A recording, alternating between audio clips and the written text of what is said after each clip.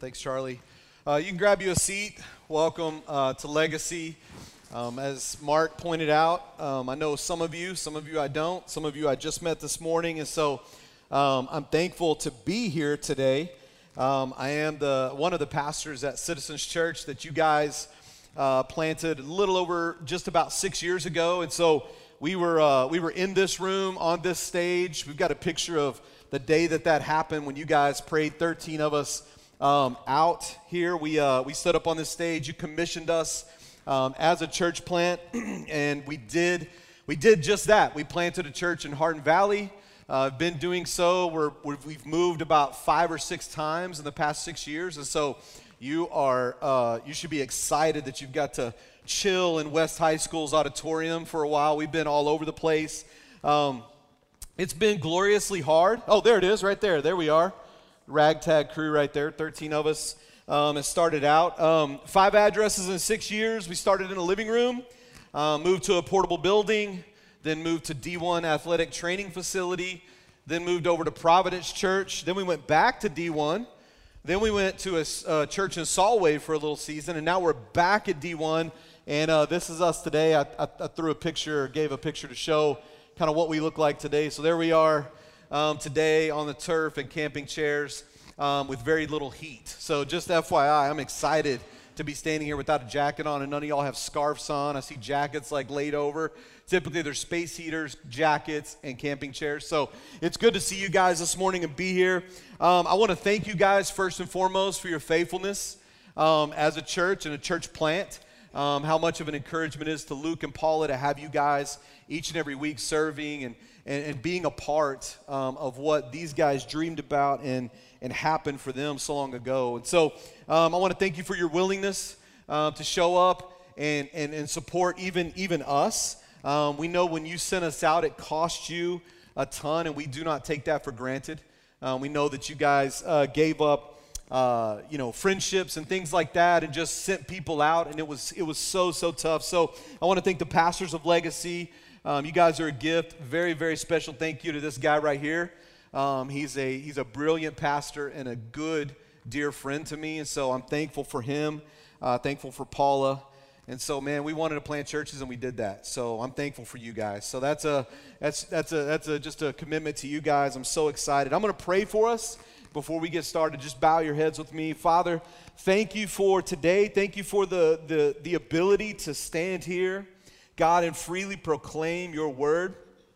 And so, Father, thank you for this space that you've given these people to gather in, to exalt your name. Thank you for the season that we're in, this Advent season.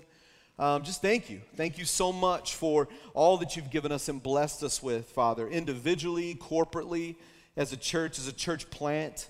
Father, I want to pray specifically for my people this week who are eating in different homes and doing service projects. And so I miss gathering with them, but I'm so grateful and thankful that I'm here, Father, with Legacy this morning. So thank you. It's in your name we pray. Amen. So Luke called me up and said, hey, man, would you want to come over on the 4th and preach? And I, without hesitation, said, yes. How much are you paying? So, just kidding. Just kidding. I did without hesitation. I was super excited to come see you guys. And so today, he explained to me, today we're supposed to be covering the hymn, Come Thou Long Expected Jesus. And so just a little background on that. Historically, this song was written by Charles Wesley in 1744. So I think that's pretty awesome that how old this hymn is. And so he wrote this based on his application of Haggai 2:7. And so he was reading this, he was moved by the scripture and the passage. And so what he did was he actually essentially wrote out a prayer. That was his prayer he wrote out, which became the hymn. It says, born your people to deliver, born a child and yet a king, born to reign in us forever. Now your gracious kingdom bring, by your own eternal spirit, rule in all our hearts alone. By all your sufficient merit, raise us to your glorious throne. That was his prayer. That was his original prayer, which became the hymn. And so the most logical place for me to start when it comes to the return of the thinking of the return of Jesus is the book of Revelation. So we're going to go deep this morning in the book of Revelation. in Revelation, if you don't know, John sees this powerful vision while he's been exiled to the island of Patmos. And so he's been exiled for his faith in Jesus, so he is there in this cave. And so at this point in history, this period of history, persecution was beginning to grow for the Christian church. For those Christians that believed and were walking by faith, there was persecution that was growing. And the biggest thing is their future was uncertain, right? There was no certainty as to what would happen or what was to come, right? And so does this sound familiar? Just the uncertainty and somewhat persecution entering in that we're hearing. And so for us, like this, or for them, this vision would have been of great concern, right? And this vision would have been, John probably was a little concerned about the state of the world and what is to come, but it also should bring great comfort, right? Knowing that we serve a king that's returning, right? Amen, yes. At my place, if y'all don't engage, I'll make you get up and do burpees because we're in a gym. So we'll figure out jumping jacks or something. So y'all gotta engage with me here. So when these people, or when this was written, right? Like for today, us reading this, it should bring both comfort and concern, right? I mean, for me, when I read it, that's where I go. It brings great concern, but it also brings me great comfort. And the reason for that is that God has a plan for the future. Amen? Right? God has a plan for the future. And so in this text, we'll see that's the scroll. We're going to read about the scroll. This scroll is God's plan for the future. And Jesus, right? Jesus, everyone say Jesus. Jesus, make sure you listen. And Jesus, through his death and resurrection, can and will carry out that plan. Amen. You can say that too, by the way. I like hallelujahs and amen. So, hallelujah, amen. He will carry it out. There is nothing about this that doesn't tell us he will bring this to completion. And so, this isn't your typical nativity narrative. Okay, just FYI, right off the bat, this is not your typical nativity narrative. It follows the implications of Jesus' birth, but also God's redemptive plan for the universe. And so during this time of the year, right, we all know this time of the year, this season, people are often experiencing difficulty, right? Financial hardships, maybe the memory of a lost loved one, right? We've all had some of that tension, loneliness, right? Just being alone, isolated. Like these are all things that kind of come with the season that we're in, this Christmas or Advent season. So it's important, I think, you can agree or disagree, but it's important that this time to be reminded that Jesus holds our destiny in his nail-scarred hands. Amen? It's important to know that, to recognize that. So my hope for us today, collectively as a group of people, is that we are challenged and convicted in our view of seeing Jesus rightly in our destiny. Like where he takes place in our lives. Like my hope and conviction for us today is that we see that. So what I'm going to do is what we do at my house, is we're going to stand and read Revelation 5. We stand when we read the Word of God. So if you don't mind, stand with me. Turn to Revelation 5. I'll give you a second to flip there or turn to it in your passages. We're going to read the first 14 verses of this passage. It will be on the screen for you. So if you want to follow along, again, that's Revelation chapter 5, verses 1 through 14. I'll be reading from the ESV this morning. That passage says, John writes, "Then I saw in the right hand of him who was seated on the throne a scroll written within and on the back, sealed with 7 seals. And I saw a mighty angel proclaiming with a loud voice, 'Who is worthy to open the scroll and break its seals?' And no one in heaven or on earth or under the earth was able to open the scroll or look into it. And I began to weep loudly because no one was found worthy to open the scroll or to look into it.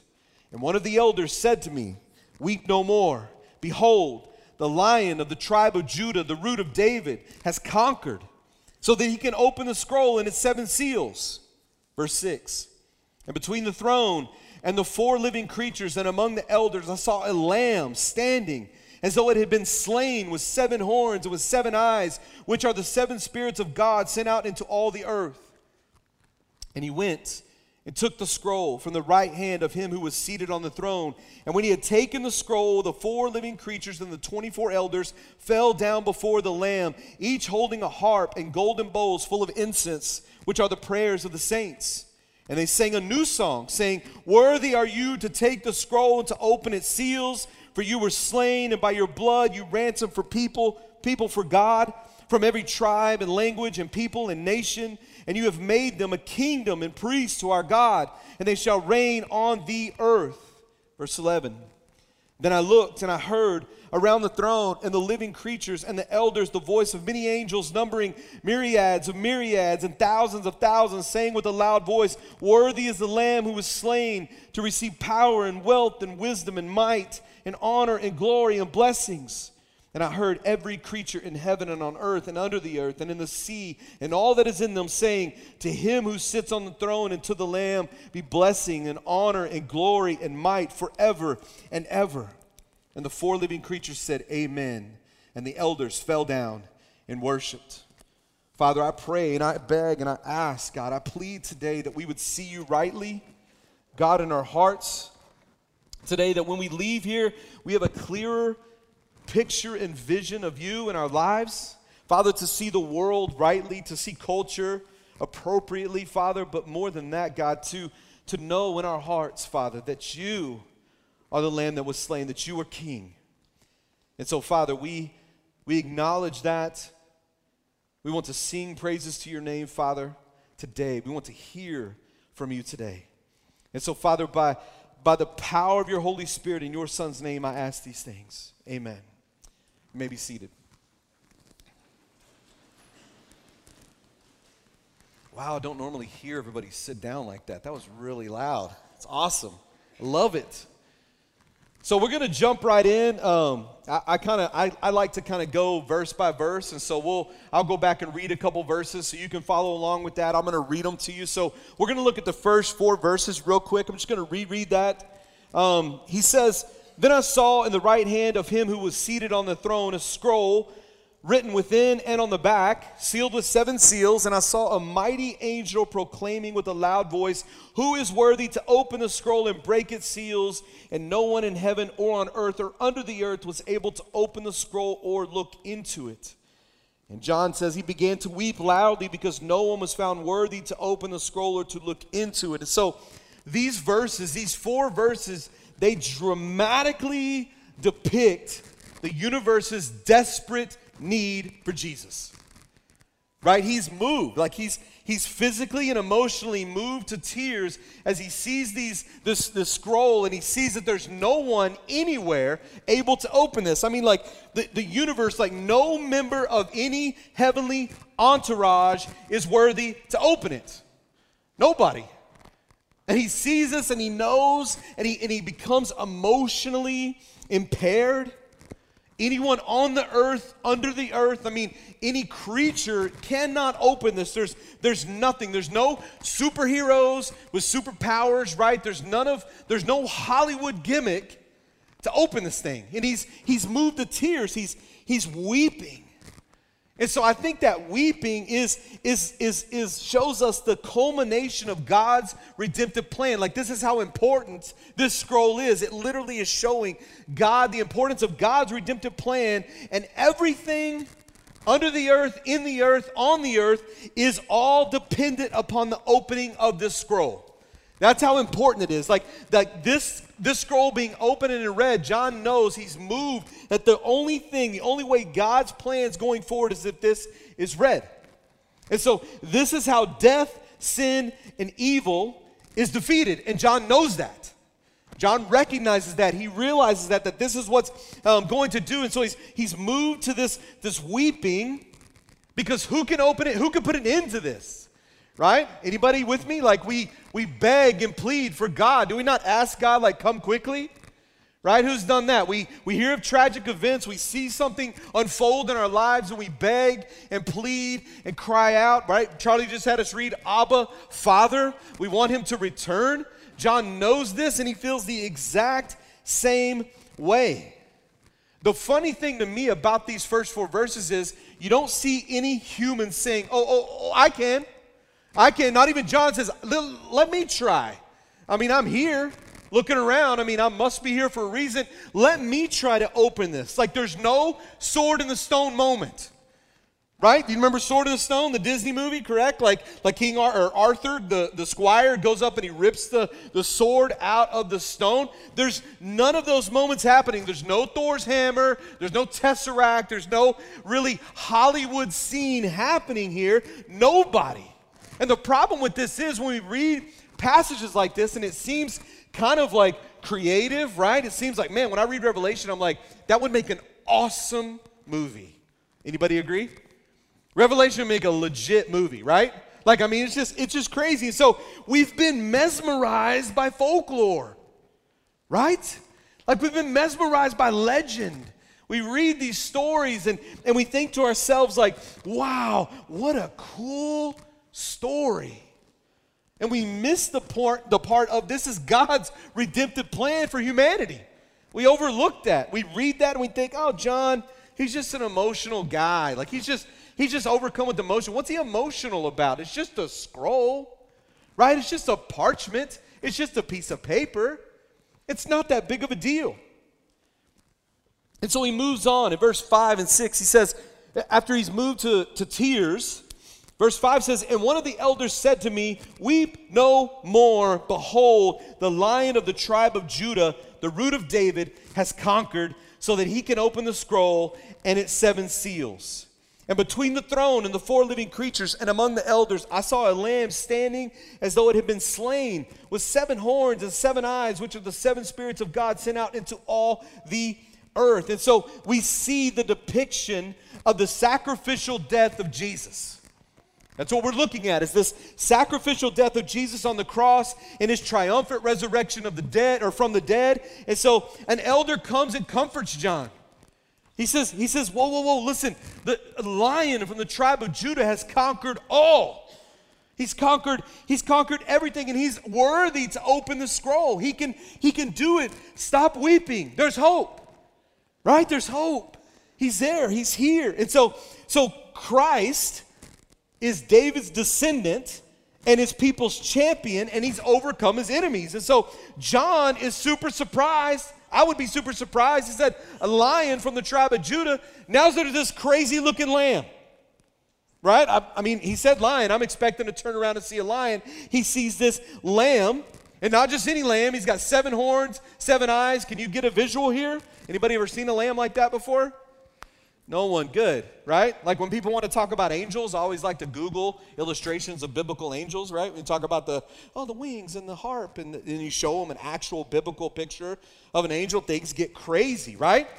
And so let's just talk about the 7s. Like Revelation's a book of 7s. I won't go down that road, but the 7 horns, the reason the 7 horns are important, I always try to tell my people, why are these things important? These little parts that we just look over. Horns represent absolute military power. Like that would have been something that spoke to John and the people that would see this, or if anybody else saw this, like this is absolute military power, and there's 7 of them. Right? 7 horns on this sheep's head, and then 7 eyes depicting great wisdom of God, the 7 spirits being sent out. This should be perplexing you. And I might not be doing a great job, but you should be a little bit mesmerized by the fact that this is actually taking place. And if you're not, let me help you. God, our God, in his brilliance and sovereignty, is reclaiming creation by means of his triumphant return. That's what's happening. Our God is reclaiming creation by means of his triumphant return, and he does this how he chooses. Right? Do we all agree with that? He gets to choose. We don't get to choose how Jesus returns. We all probably have an idea of how we'd like to see God return, right? Or, man, I wish you'd come back like this. But God gets to choose how he arrives and how he is going to reclaim creation. Jesus, who has all power, all might, allowed himself to be slain for sinners. We all agree with that, correct? Yes? Amen. Thank you. Yes. Amen. We all agree there. And his long, right? Expected return will look amazingly different than when his cry broke silent night, correct? He will not come back as a baby, right? And so we see this, his return looking something different. He will pierce the sky and all will bow and confess. Let me tell you one more time. And all will bow and confess. Amen, right? That's an amen part, right? He's not hidden. He's not distant. He's coming. He's returning. Strong, fierce, already one conqueror, right? That's something a little bit different. Anybody play sports growing up, right? Do you ever remember meeting an opponent on a field or turf or a gym floor, and you look across the floor and there's something different, like they've already walked in the gym like they've won the game. Anybody ever experienced that? And you immediately are overcome with a little bit of like fear and hesitation, like, what did I just get myself into? Right? Like I remember playing in state tournaments and things like that, walking in and being like, they look like they've already won. What am I doing here? Right? Like that's what Jesus is going to show up like. All will bow, all will confess. And here's the problem with the text like Revelation 5 or Revelation in general. We can't understand this without a complete biblical context. You can't. You can't just pick up Revelation and read it for the first time and go, oh, that makes total sense. I mean, I got this.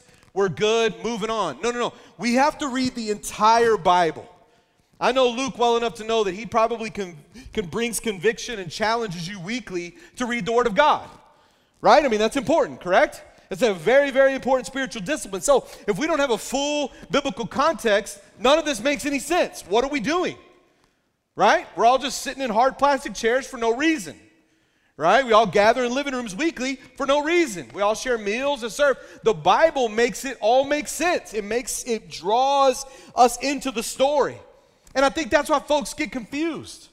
I think that's why we read a text and we're confused, is because we don't have a complete biblical view of the story of God. And so if you read the Word and you read it over a whole period of time, instead of just grabbing one verse or this verse, you run down to Hobby Lobby, get something that's cool and painted, hanging on the wall, right? We got bumper stickers, t-shirts, coffee mugs, you know what I'm saying? Simply Said stickers.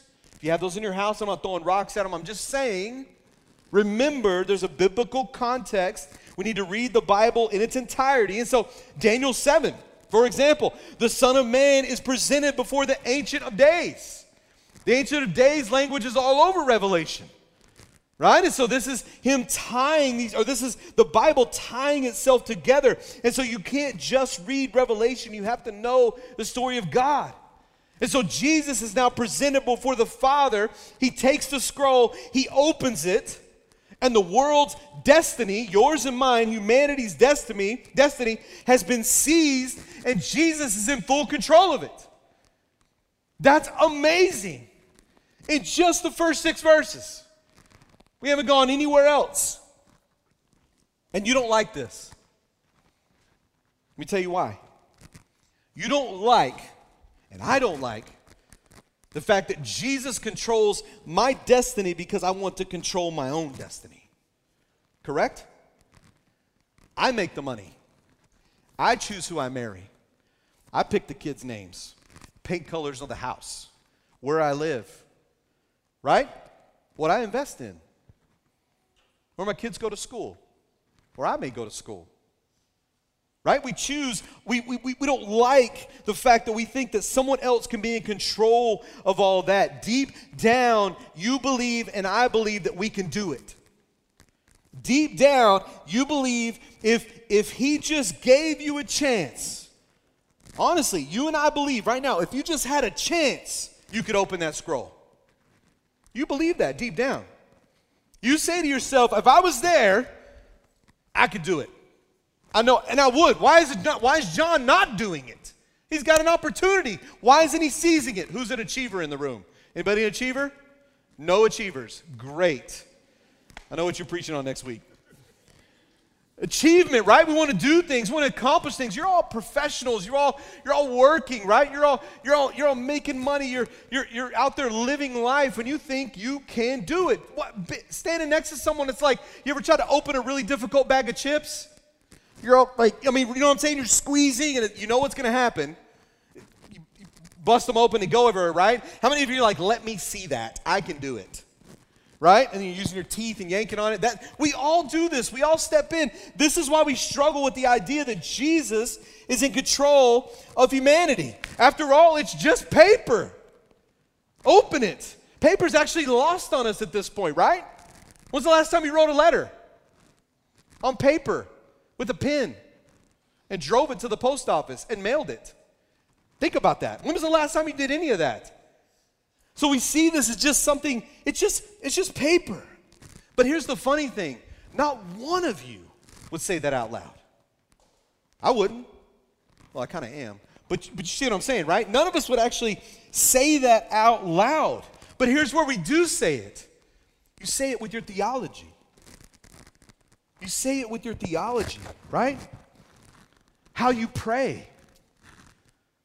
Like, think about that. Just take a second. How you pray. What your theology says about what you believe in Jesus, how you pray, how you worship, right? It's real easy to come in here week in, week out and stand in here, I'm sure, and let this awesome band up here lead you in worship and in song, right? And never once give thought to the moment. I'm not saying you don't do that, but I'm challenging you in the sense of consider that. Consider that moment as a holy moment.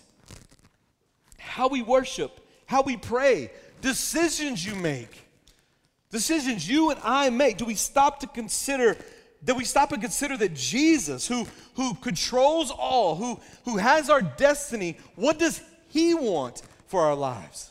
What does he consider important? The ways we parent. Think about this. The ways we spend and save money. Have we considered any of that? Have we stopped to consider what Jesus has for us in that or wants for us in that? And so John gives us this really cool illustration. Check this out. Like the entire heavenly realm turns to worship Jesus when he takes the scroll. That's huge.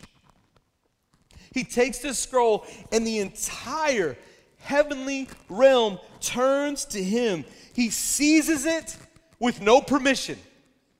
He doesn't ask anyone's permission. He's not going to ask your permission. That was a hard lesson for me to learn. Wait, God, you're doing what? You didn't consult me, right? You didn't consult me. What is happening right now? How dare you? Right? Think about it. Let's be honest. Because you are who you are. And the trap we all fall into is building our own kingdoms. Right? In our own zip codes. At our own homes. At our jobs. And our workplaces. And Jesus comes in and basically says, no, this is all mine. You think, well, wait a minute. I'm the one that sweated. I'm the one that bled. I'm the one that taught. I'm the one that gave. I'm the one that sets up and tears down. I'm the one that wrote that song. I'm playing the instrument. Never stopping to consider that Jesus owns it all. And so he takes the scroll. He takes it. The scroll didn't wander over to Jesus and say, hey, can you open me? Jesus takes it. There's no code given. He takes it. The heavens declare his glory. We can't do that, and we don't like it. We can't do that, and we don't like it at all. And now all eyes and worship are on Jesus. All eyes and worship are on Jesus. Not on me, right? Not on you, right? None of that. No eyes on the good old US of A, right? None of that's taking place. Just on Jesus. And what I drew from this first 6 verses is this: nothing proclaims the divinity of Jesus like all of heaven turning towards and worshiping him. Right? Nothing. What better is there to do? Like you can't outdo that. Everything turns to worship Jesus. You can't dismiss that. You can't deny that. And I struggle with that. Why? Because I like attention. Anybody attention seekers? I'm the only one. That's why I'm up here. Makes sense. It makes sense. Yeah, fun fact, I played the Grinch in a play this weekend, or a parade, right? Downtown Knoxville parade. Has anybody been, by the way? Super crazy. If you saw a white double-decker boat with a green person on it, that was me. My man over here, he saw me. What's up? Yep, that's right. I was on the news. That's right. It's awesome. It was awesome. And I didn't really have a plan going into that, and then as soon as we turned on Gay Street, I saw all those people. I literally said, I am the Grinch. It was over. It was game. My man knows, right? I was killing it, right? Multiple instances, and here's my wife was like, of course you had a blast because everybody was looking at you. Everybody was chanting my name. There were people in the audience with sweaters on with my image, right? I was super pumped. And I get to do it again tonight at Farragut. That's right. I'm super pumped about that. It's awesome. And that's why. Because I want all eyes on me. I want everybody to look, even if I'm a weirdo in a green paint and furry suit, right? It's still awesome. Right? I mean, it still makes me believe that I'm something magical, that I'm doing something glorious, right? And for that moment, I'm building this little green kingdom. And it's so weird. But at the same time, right, I'm being built up. I'm achieving something. I'm believing something in that moment. Right? I mean, what was so weird is after it was done, I was all sweaty. It's like 30 degrees outside, but I was sweating because the Grinch apparently gets really hot. And I took all this garb off and makeup all over my face, sweat in my eyes, and we were done, and I just thought to myself, like, what just happened? Like, I literally felt like I had like a little bit of an out-of-body experience. I don't know if you got room in your theology for that, but that's what I felt like. And I was like, what just happened? It literally was like I was on some kind of drug. I was like, did I just do that? You know? And I mean, think about that. And it's a weird story, but think about it in your own life.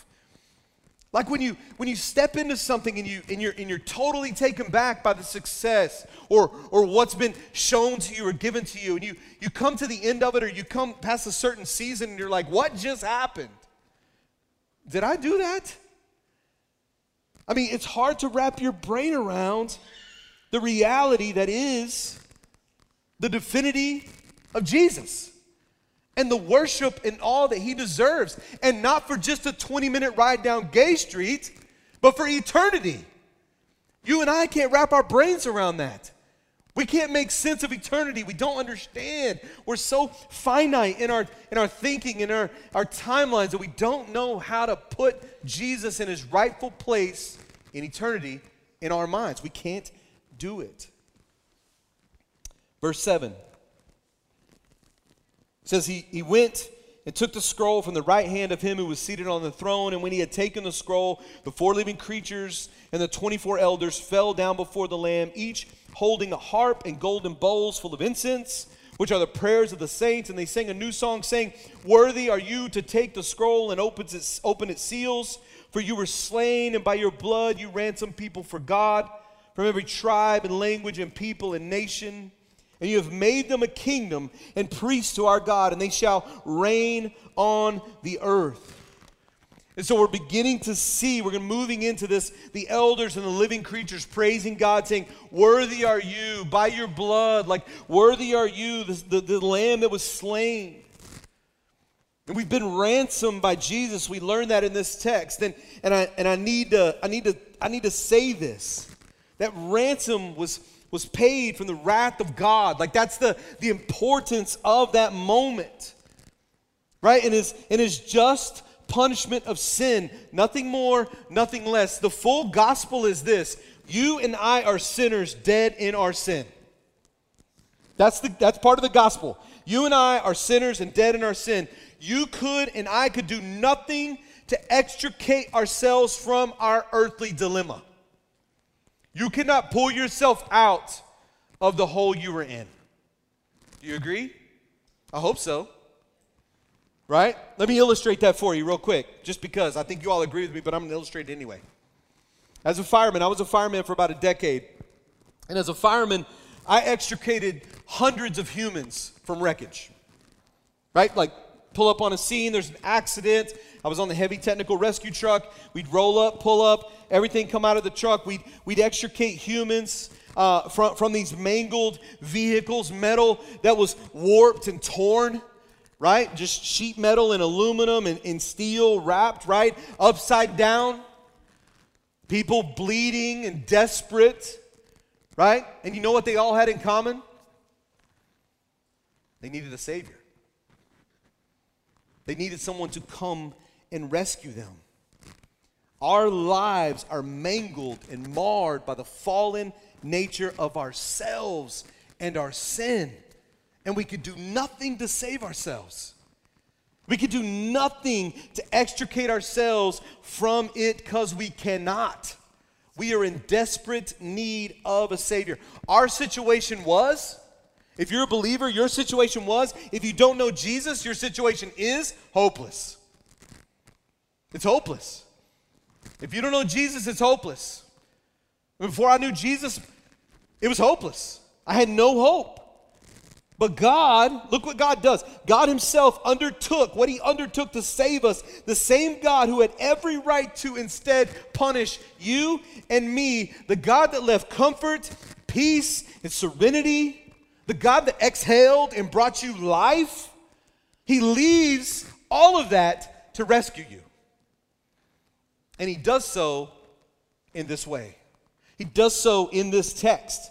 And so, through the provision of his Son's life and death, God the Father sent God the Son to bear the wrath you and I deserve. And that might be a message you're familiar with. I don't know. It might be a message you're like, yes, we get it. That's easy. We know that. He goes through all of the creating and knowing and pursuing and crushing. He goes through all of that. And for some odd reason, we think we have the power to climb out of the wreckage and say, look what I did. I saved myself. Do you sometimes believe this? Everybody's like, no.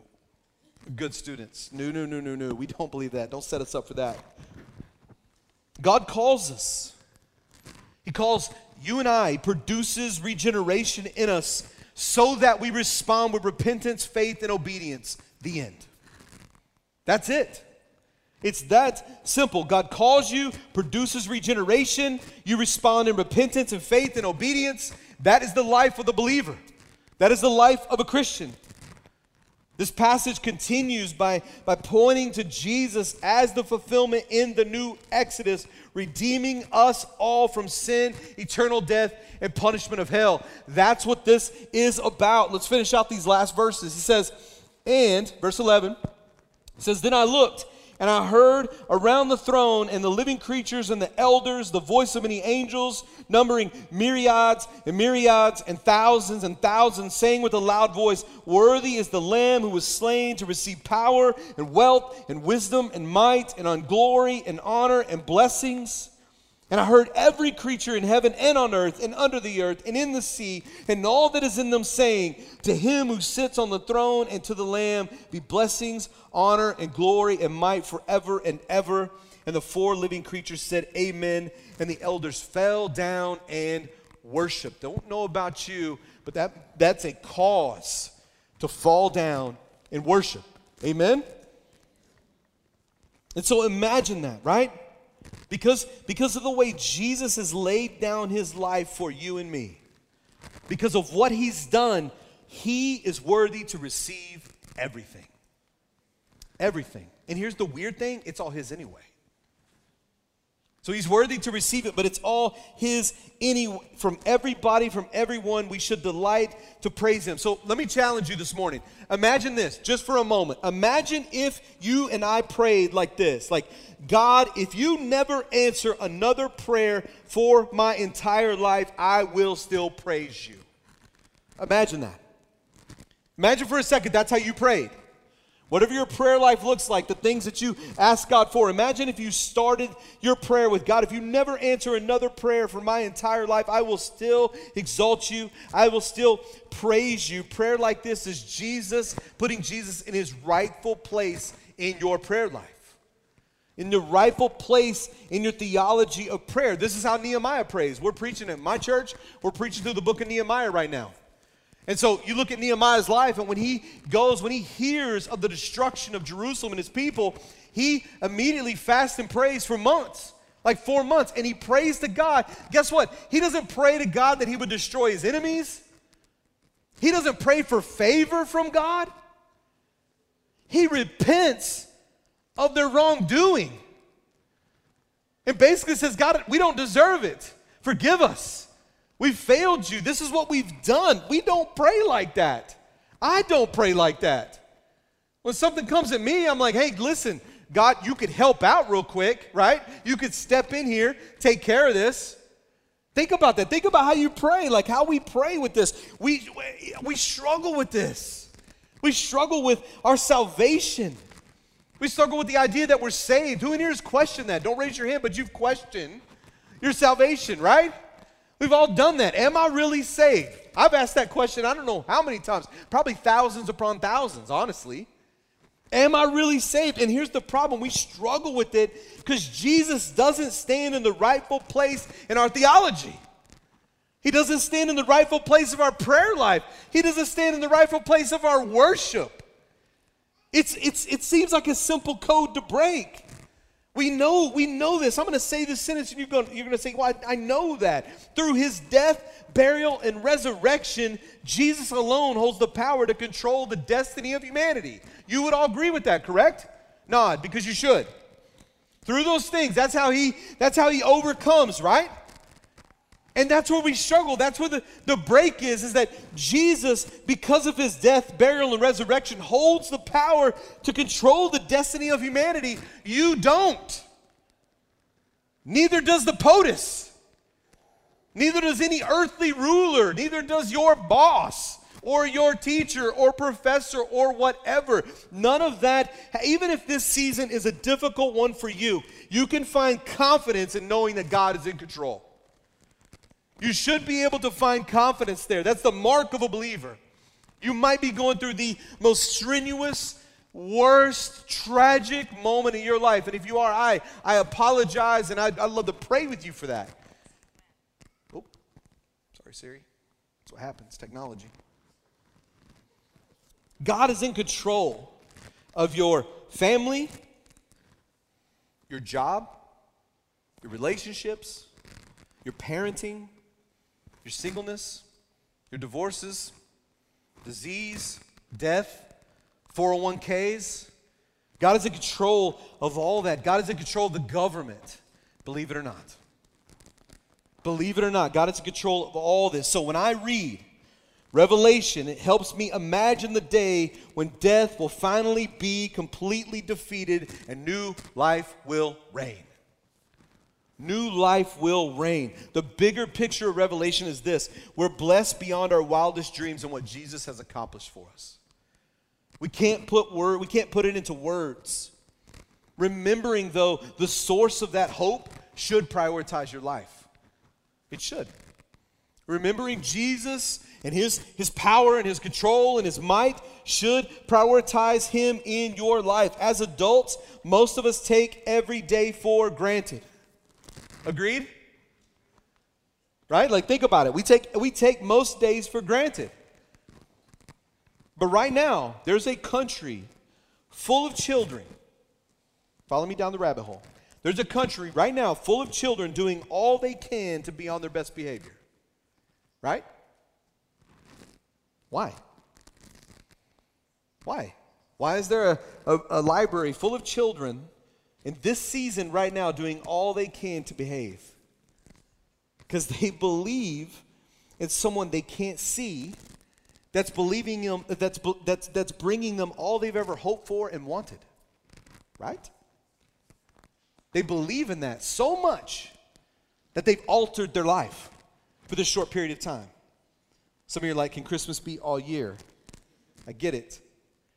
But think about that. They alter what they do. They alter their behavior. They alter their priorities. They get this. And why? For something they've never seen. They believe in something they've never even laid their eyes on.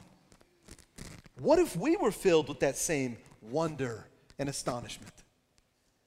Right? What if we had that? The same worship as children on Christmas Eve for our Savior every single day when we climb out of our beds. Right? Think about that. The hardest thing a Christian has to do is believing in something they can't see. That's the hardest thing you'll face as a believer. And it's the hardest question you'll be asked is how do you believe in something you've never seen? The passages in this Bible show that Jesus is great in power and mighty to save us from sin, fears, and death. Amen? But the question is, will we worship him as creator and king? Will we do that? When we read a text like this, will it bring us to cry, Abba, Father? Will it bring us to fall on our knees and worship him? We must remember that God's love for us compelled him to send his son to live among us and die for us in order to reconcile us. That has to be a reality for us and return to reclaim creation completely. But most of us desire to gain financial or social power and dictate God's terms.